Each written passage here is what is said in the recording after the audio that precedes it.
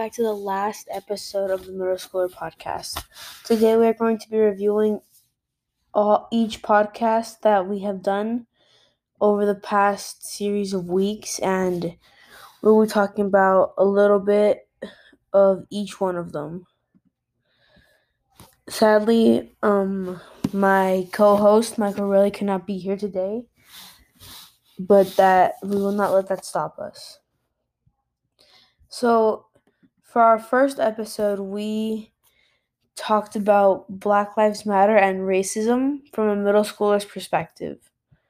So if we see here, some of the topics we reviewed is how it got started, the damages, how much the damages cost, and where it originated. For example, it originated in 2013, and Alicia Garza offered words of comfort in a Facebook post to Black people after George Zimmerman was acquitted of murder in the killing of 17-year-old Trayvon Martin. And we also talked about that racism, sadly, will always be here, and that I agree that everybody deserves equality, but we should not be tearing down buildings and burning them and looting them. Another topic that we talk about was a review on the presidential election and its candidates, where we talked about the past election and where each president stood on different topics. For example, Mr. President Biden, he promised to raise minimum wage and invest in green energy. He also promised to lower climate change and expand Obamacare. Now, we in the raise minimum wage and invest in green energy, he said that he would do whatever it takes to extend loans to small businesses and increase direct money payments to families. Among the proposals are an additional $200 in Social Security payments per month. He supports raising the federal minimum wage to $15 an hour, which is popular among people, and his 2021 plan calls for the agency for the federal government to invest $300 billion in U.S.-made materials, services, research, and technology to expand on cutting down greenhouse gases and improving green energy. He's also called climate change an existential threat, and he says that he is committed by cutting greenhouse gases up to 28% by 2025, which was based on the 2005 levels of global warming.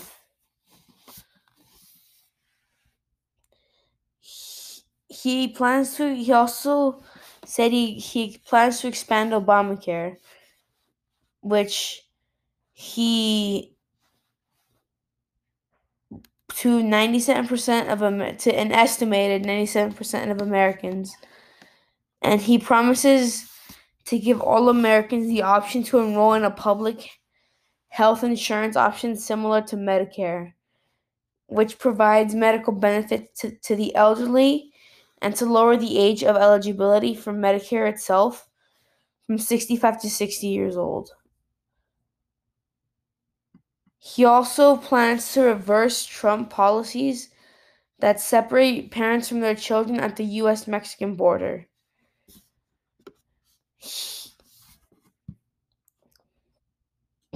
On the third topic we talked about was Trump being sued over supposedly criminal documents that were in his business, and we did some research and it found out that both of the lawyers suing him were Democratic, which means that they were completely biased against Trump, and that wasn't good. We also covered the gay pride movements, which, as many of you know, this month is Pride Month, and it's been going on since early July 1969, and people are free to do what they want, but different people have different views on different things, and I believe that we should all coexist with each one of our own views. And our fourth topic was the Colombian poverty protests, where there have been at least 46 people dead, and it has been happening in Bogota, Colombia, where the protesting was caused by President Ivan Duque announced that he was going to raise taxes to help with the pandemic and raise the costs of everyday goods, but people didn't have enough money to pay for those everyday goods, and they started protesting, and there have been at least 18 people missing and at least 50 injured. And then and a couple days later he rejected the reform because of the protesting, but now they're protesting to protest against police brutality, and because the police they're pretty much, some of them are corrupted, and they're protesting against that.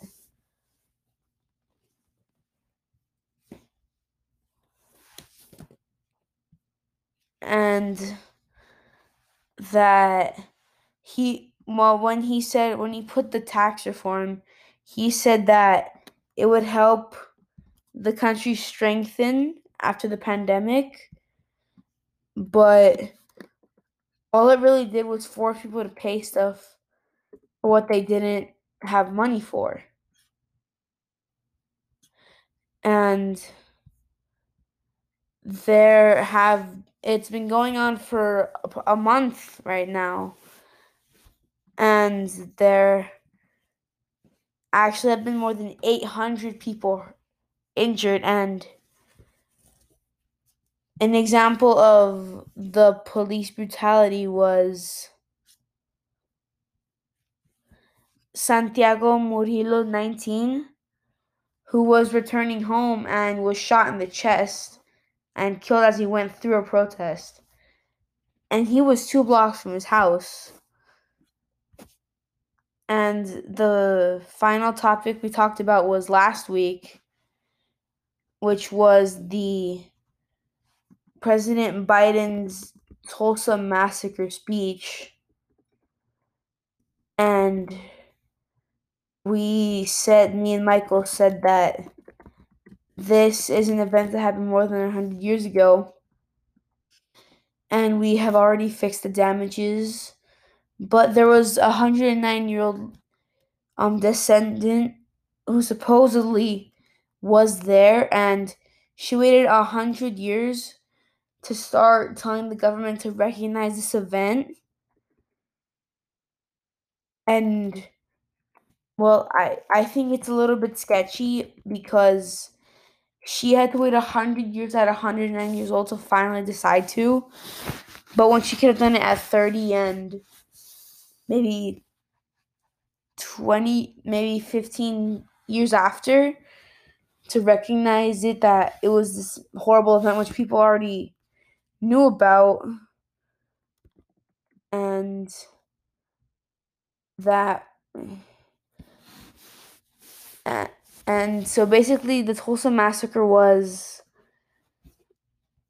white citizens killing a lot of African Americans and burning them down, which according to him wasn't just a protest, it was a massacre. And it lasted for 2 days.